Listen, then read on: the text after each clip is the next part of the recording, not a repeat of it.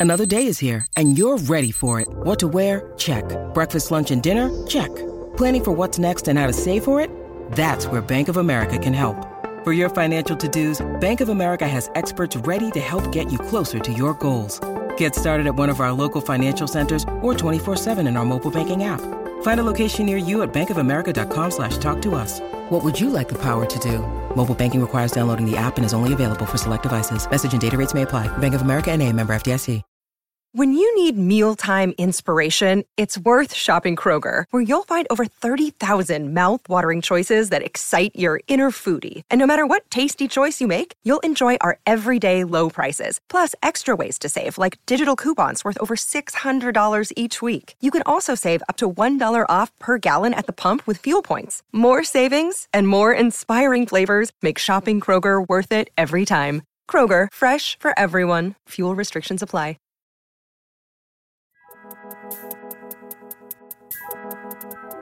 Last week on the show, you heard me ask out one of the hottest guys on Bumble. But I feel like I'm supposed to ask you out now. Really? And he said yes to a date. But then, for some crazy reason, I followed that up with this. Oh, Mike, this is the best. I forgive you for having my ex-boyfriend's name already. And just so you guys know, I'm not planning to record this date. I'm not going to even tell you how it went. This is where I need to close the curtain on my personal life. But let me tell you this. Some hope for my fellow awkward daters out there. When Hot Bumble Mike heard my fumble on this podcast, he said he didn't remember that moment at all. With all the emotional extremes of dating, our brains and memories can't always be trusted, which has been especially true as I've navigated my last breakup with the other Mike. Today on the show, we're exploring how to fall out of love with someone. And if you're my ex-boyfriend, you've been warned.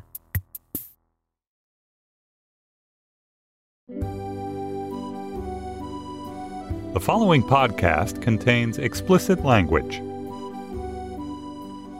Dear Mike, hey, it's your ex-girlfriend. You know, the hot one with the super famous podcast about our breakup. I just want to let you know that I have so many interesting lovers now. They're all very rich and flexible with winning smiles who text me all day long about how much they want to start a family with me and die in my arms. They're always bringing me flowers and Thai food and toys for my dog. At this point, I'm just sick of all the nonstop orgasms, like, it's only Tuesday. And it's funny because I used to think you were it. That you'd be the last one to know me in that way. Not anymore. I have new friends now. Talented artists and writers and musicians who cook me dinner. We talk about everything in a way that is so punchy and so smart, you think we're performing an Aaron Sorkin script. And sometimes I think about how you'd get along with them. And then I remember that I never would have even found them if it wasn't for the giant void you left in my life. You're never going to know the moments when I miss you most. Those days when I pull the yellow mustard out of the fridge and then I lose my footing. Remembering our joke about how it used to say new recipe on the label. How that made it taste better. I miss you so much sometimes. It's hard to get off the floor. So yeah, it's been hard. But I'm getting there.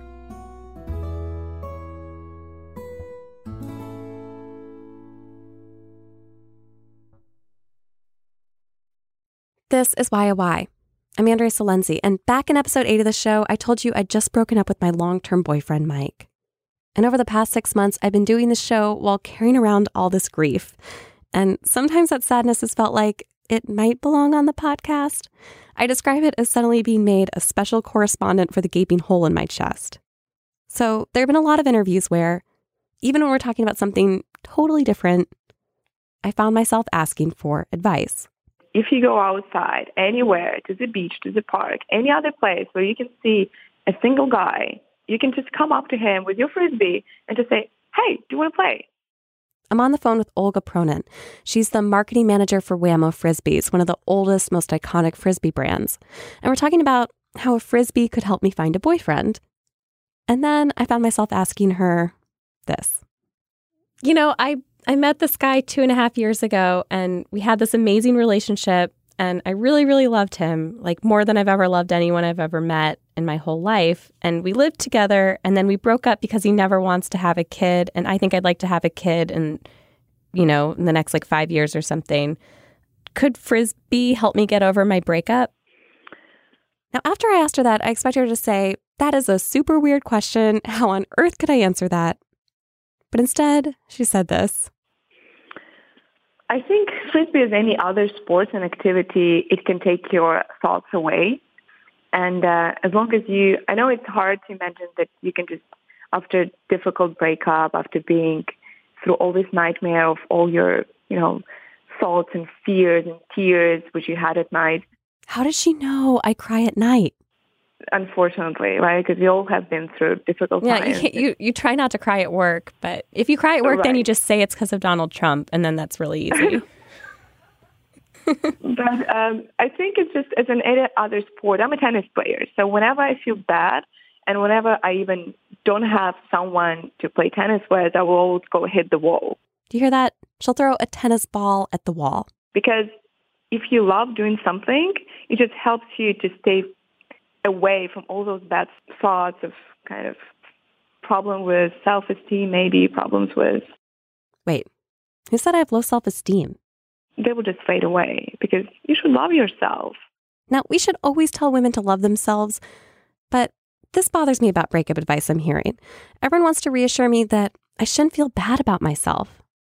And yeah, sure, I think about that sometimes, that if I was a little taller with less manly hands and better at using liquid eyeliner, would Mike have wanted a future with me? If I could just stop saying impulsive things at parties and use semicolons in my emails, would he have wanted a family someday? But the question never made sense for us because after 2 years, Mike knew me. He'd heard my dog voice. I wasn't sucking up my chest anymore or hiding that I watched The Bachelor. And he still loved me through most of it. My breakup wasn't tied up in my self-esteem. It was just a deep emotional pain. The grief of missing him, missing an idea I had about our future. And to cure my pain, her advice was to hit the wall, find an activity that's repetitive to take up my time. And that's probably how I got on this advice kick. Dr. Fred Noor. Noor like tour with an N, or like more or poor. Great. What are you a doctor in? What's your specialty? Brain disorder, neurology. I called Dr. Fred Noor shortly after receiving his mysterious press release. It promised me that the secrets to true love could be best understood through my brain chemistry. So I asked him, why am I having such a hard time moving on from my breakup and dating again? You have to fall out of love before you fall in love. And if you do not fall out of love, you'll not be able to love somebody else again. But how do you fall out of love with other than... Yeah, you don't do it consciously. It's just a matter of time. Right. Everyone likes to tell me it takes time. Sometimes separation, time and distance help that fade away better. Because every time you interact with that person, you release more chemicals that bond you together. And I agree with that. That's why I blocked him on every online platform you can block someone. Unfortunately, it's not like the good old days where you can just rip up someone's phone number. I actually had to unfollow and unfriend all of our mutual friends. I'm so sorry, guys. And I even had to clear out all the settings that autofill his name. I try to think about him as rarely as I can. It's like a game now. But still, it feels like he's the reason why I don't want to make out with any of my dates. You know, I'm going on dates. I'm trying to meet people. I just don't feel anything, like just absolutely nothing. Because you are still in love with the first mate. Dr. Noor has a very unfortunate metaphor for this. It's like a woman who is, say, 4 months pregnant by one person. She wants to get pregnant by somebody else. What? You will never get pregnant by the second person unless you lose the pregnancy from the first one. If your metaphor involves losing a pregnancy, you might want to find a better one. You know what? Let's just go with it. And then when you feel you're not in love with the first person, only then can you look for another one. Let me guess. Does it take time? So moving from a relationship to a relationship takes time. It's not a very fast process, unless you are not in love with the first one to begin with. See, he moved on really fast. Like, I saw him on the street with someone, like, just 2 months after I moved out of our apartment together. So do you think that his brain is better at that? Do you think the male brain might be better at it than the female brain? No. I think he probably wasn't truly in love with you. We have a sound effects library that I use here for the show. This is the sound of someone being punched in the gut. Huh. That's not it, though. What if I just slowed it down? He probably wasn't truly in love with you.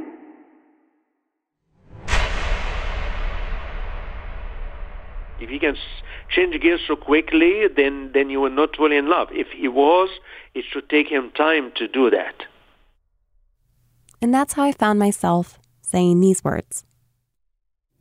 So I need to try to miscarry my love for him so that I can get pregnant with love for someone else. That's correct. You need to be away from him. No communication at all, so there's no interaction. You have to give it time, and these chemicals don't stay in the brain forever. They wear out and eventually disappear.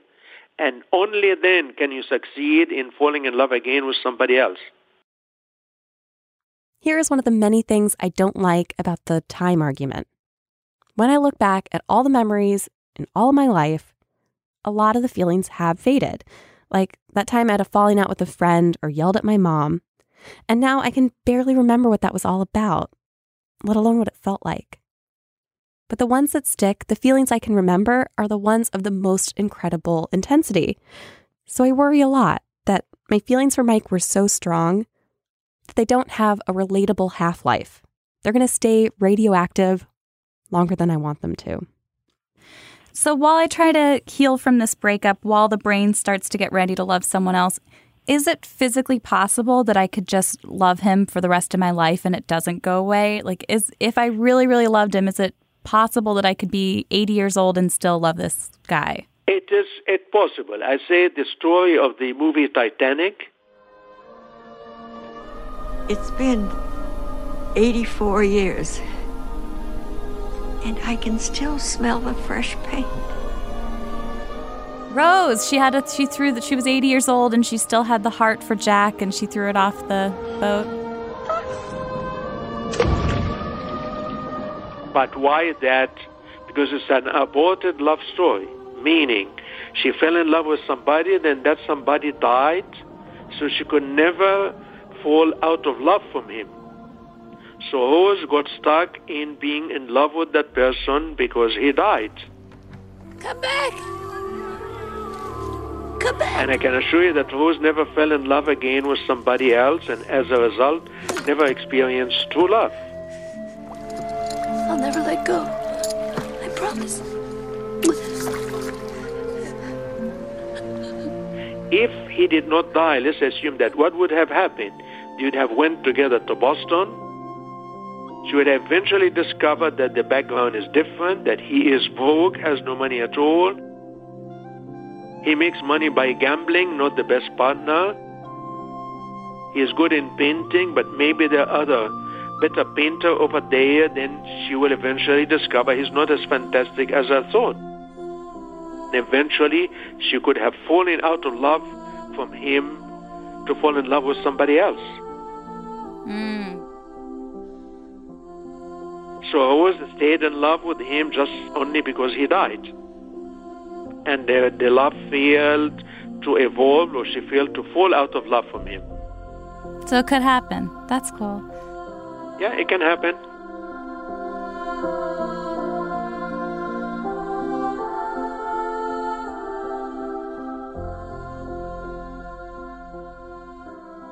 I guess they teach Titanic in medical school now.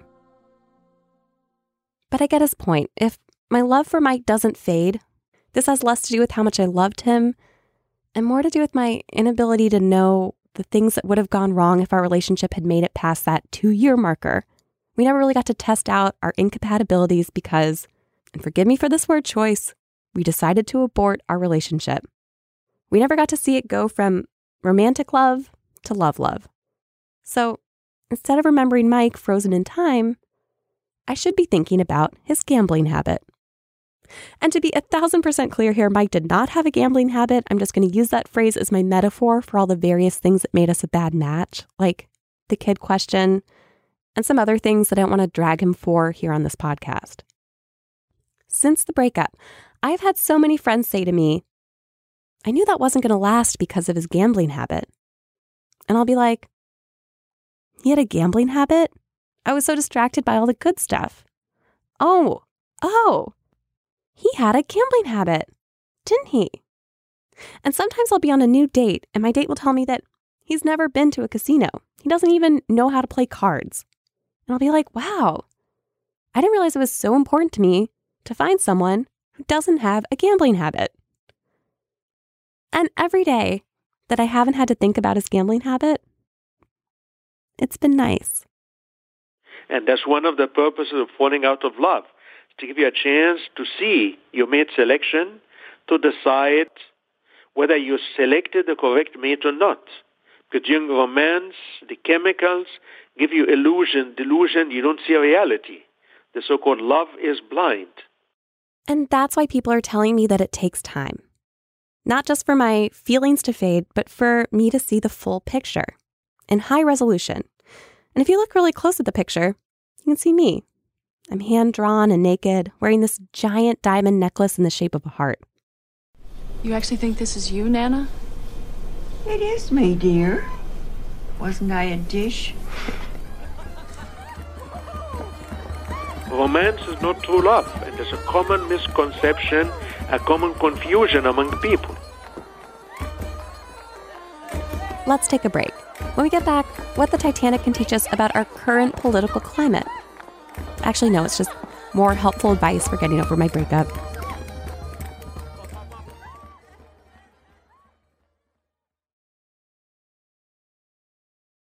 And we're back. One night, shortly after moving into my new apartment, I was on the phone with my mom, and I was telling her how hard it'd been, how much pain I'm in, how everyone keeps saying it takes time, and that time only seems to move at the speed time moves in. And my mom wanted me to feel better, so she suggested this. You know what I think you should do, Andrea? Really, honey, just try taking a couple Tylenols. I heard that same advice from one of my fellow podcasters, Gretchen Rubin. No, research shows that emotional pain operates in the same way as physical pain. And if you take over-the-counter pain reliever, it will actually relieve your heartache to some extent. So I Googled it, and I think they must have both read the same Modern Love column. This came out last summer.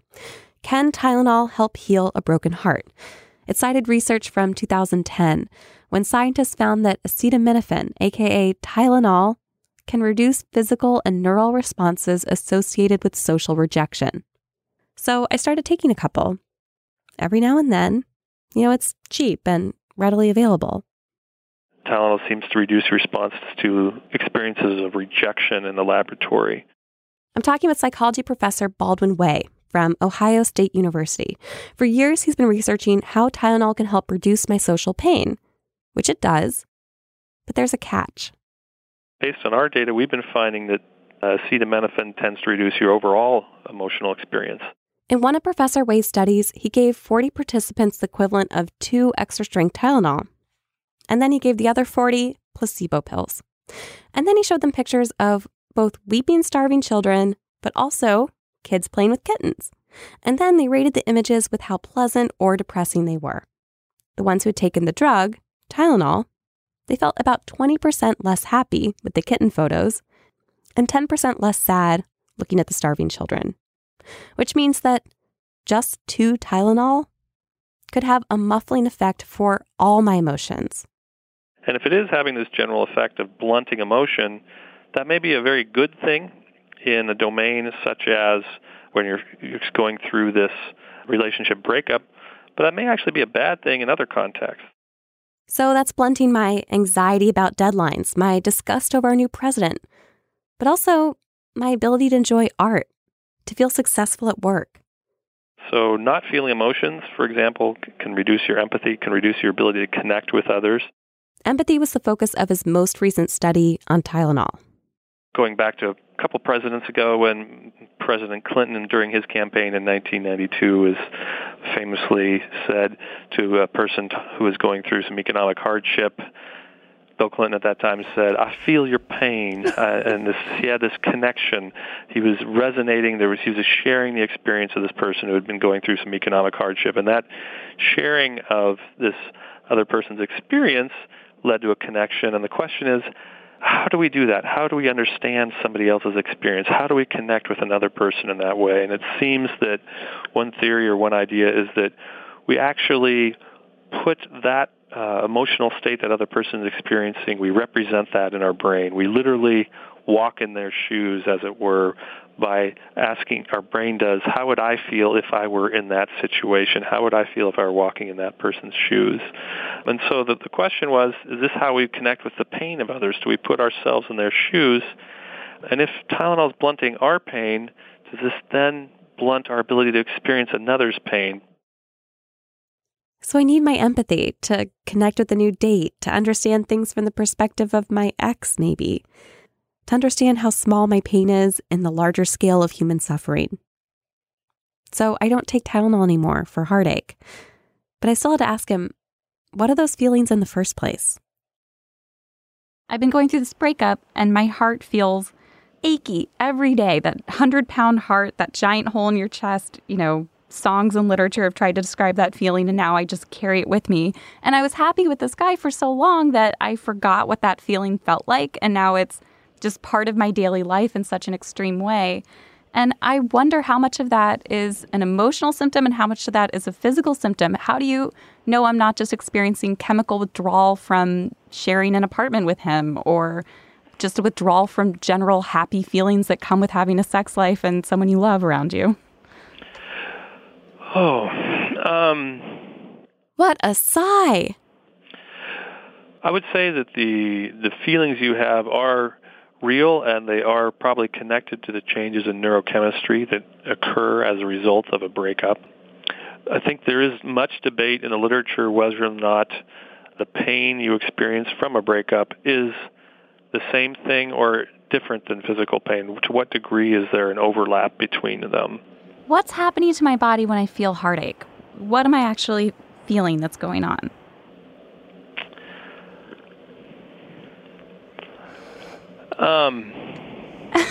You're sighing after my question so hard. I'm so sorry. Is that too basic of a question, or there is no easy answer? Well, we do say, and this is the standard social pain idea, is that we say heartache, backache. One's a physiological thing, one is a more emotional thing, but both we use the same language to describe the same phenomenon. Both have an ache in them, right? He says there are better things that I can do for myself than take a Tylenol. Yes, drugs can change our neurochemistry, but so can our social relationships. So I think one of the things that is apparent to me is that each thing we do in our day tends to have lasting biological effects. And I think this is where there's been a resurgence of the health effects of ancient teachings, so whether from the Eastern traditions in terms of mindfulness meditation or from the Western traditions in terms of more religious involvement, these type of practices can have health effects and change our underlying neurochemistry. Connecting with other relationships, serving and helping others seems to have positive physiological effects as well. And so my sense and my view, and one of the reasons I study the interaction between social relationships and drugs, is not to advocate that drugs be used, but to actually the converse, that I think social connections, social bonds, forming those relationships can actually ameliorate some of these neurochemical challenges without drugs. And as much as my mom and everyone who read that Modern Love column want to believe that an inexpensive, readily available pill can help, the truth is that whatever shook us up physically and emotionally in the first place during that extreme period of grief, whatever gave me a rash when I was moving out and gave my friend a limp during her divorce, that makes losing someone you love feel like being hit by a truck, that same system can be exploited by forging new connections. If you flood your system with new bonds, you will start to feel better. And he had one last thing to add. Yep, time. The situation you're in sucks, but it also will change with time. So, wait, is that a medical fact that it'll change with time? It does. Emotions are designed to help us respond to current events. And so the newer events, the newer experiences will start to occupy more and more of our time, and these other experiences fade into memory. So even if Rose never let go of Jack, most of her life probably wasn't spent consumed with that feeling. She got distracted by current events, her children, grandchildren, assisting modern-day treasure hunter Brock Lovett as he searched for the blue diamond. And I found my own quest to be very distracted by, this quest for the perfect piece of breakup advice, something that can finally give me some peace. This week's listener question comes from Andrea Salenzi. I know her. I know Andrea. And as part of my process, I called into one of my favorite podcasts. This is a show called Happier, hosted by Gretchen Rubin and her sister, Elizabeth Kraft. Dear Happier, after almost 3 years... So I left a message with the whole story. This is a show that once convinced me to buy an egg cooker. Maybe they can solve my breakup, too. Can you guys write me a recipe for a breakup cure? And Gretchen told me this. Time passing tends to help heal emotional wounds. Yeah, it's the time thing again. I would say if she could, she should take a trip and not even I'm going to take a trip to Boston and see my old friend. Oh, my friend Rose. That'd be fun. But do a challenging trip, something that demands a lot, to a country where you've never been before or where they don't speak the language, or go camping, or do something where you're going to be distracted and you're going to be thinking a lot and you're going to be managing a lot of new ideas and new inputs, go to Kyoto or something, where it's going to be really different. Hold on. Estimating the cost of a trip to Kyoto right now, and this isn't going to work. In a short time, it will feel like much more time has passed. So that's one thing she could do. My new version of that has been more trips around the city, saying yes to more parties. Basically, anything new, I treat it like medicine. And then came this advice. And I remember exactly where I was standing when I heard it. Maybe so will you. Now, one thing about this question of how to deal with a breakup, to me, it goes back to something that I have mentioned on this podcast several times, and it keeps coming up again, which is something my friend Corrine said, which is that being an adult is learning to live with regret. Ooh. And I go back to that time and time again. And in this case, I think it really applies. It's like, Andrea may always regret the loss of this guy in her life. She may never feel better about it, but that's just part of being an adult, is just learning to live with that regret.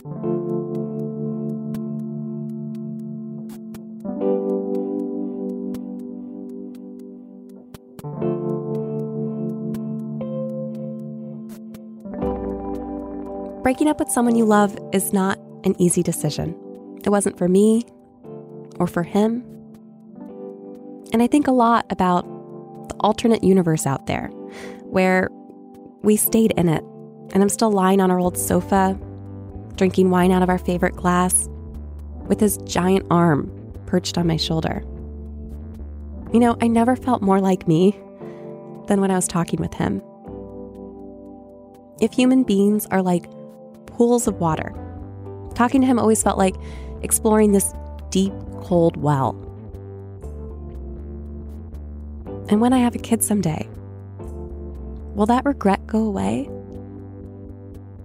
Of course not. I'm just going to live with that regret. And that's why we have yoga, right? And meditation and long runs. These are all things we've made up to help us learn how to sit with things.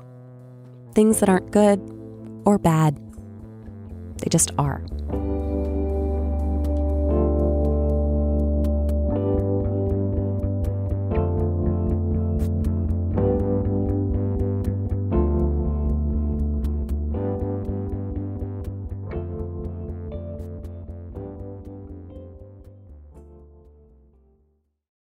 Dear Andrea, it's me, future Andrea, the famous 3D virtual reality podcast host of 2067. Of course, We don't call them podcasts anymore. First, I have some good news. And let me tell it to you in the form of a story. Someday you're going to be an old lady in space pants, and you're going to go visit a woman who does palm readings. I know that stuff's bullshit, but in the future you do what you can to take your mind off the water crisis. And on that day, your beautiful, beautiful palm reader is going to scan your hand, and she's going to notice this teeny tiny notch in your lifeline. And she'll ask you, did you go through a breakup right before Trump? Back when we had enough water to cry in the shower? Before the nuclear years? Back when we still had whales? And you'll say, yeah. Yeah, I did. It was this guy, Mike. And for a second, it'll all come back. The woody smell of his bar soap. Waking up with your old dog in his arms. Oysters in Provincetown. And the palm reader will smile and tell you that that one little notch changed your whole lifeline in a different direction. It changed everything. And you'll confide in her. You'll say, sometimes, usually late at night, you still feel a little regret about him. Could she tell you, was it all for the best? And then your palm reader will just sigh deeply and look into your face for a clue about the answer you want to hear. Don't worry, she'll say. Just give it time.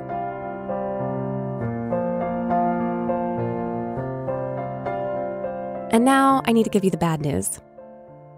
Now that you're dating again, there are going to be some more breakups.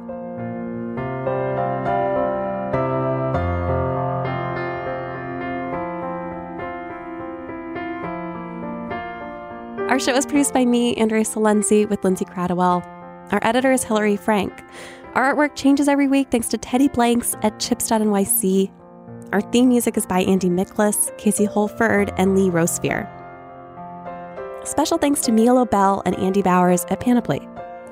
Have you ever seen your ex's stupid face on Tinder? If so, YOY wants to hear about it. Let us know at yoyradio.com/focus group. We're doing a survey there, gathering data for a future show. Next time on YOY, we're going to learn how a Frisbee is the key to a happy marriage. He always throws it some other direction where I am, so I have to run for it. And it's always funny because I'm like, why do you do this? And I can run after him, chasing him, and, you try to beat him on this. And I know, for us, it's always fun. I love it. It's always fun. Aw, it's cool that you have a husband to play Frisbee with. You can play with animals. Like, our friends have a dog,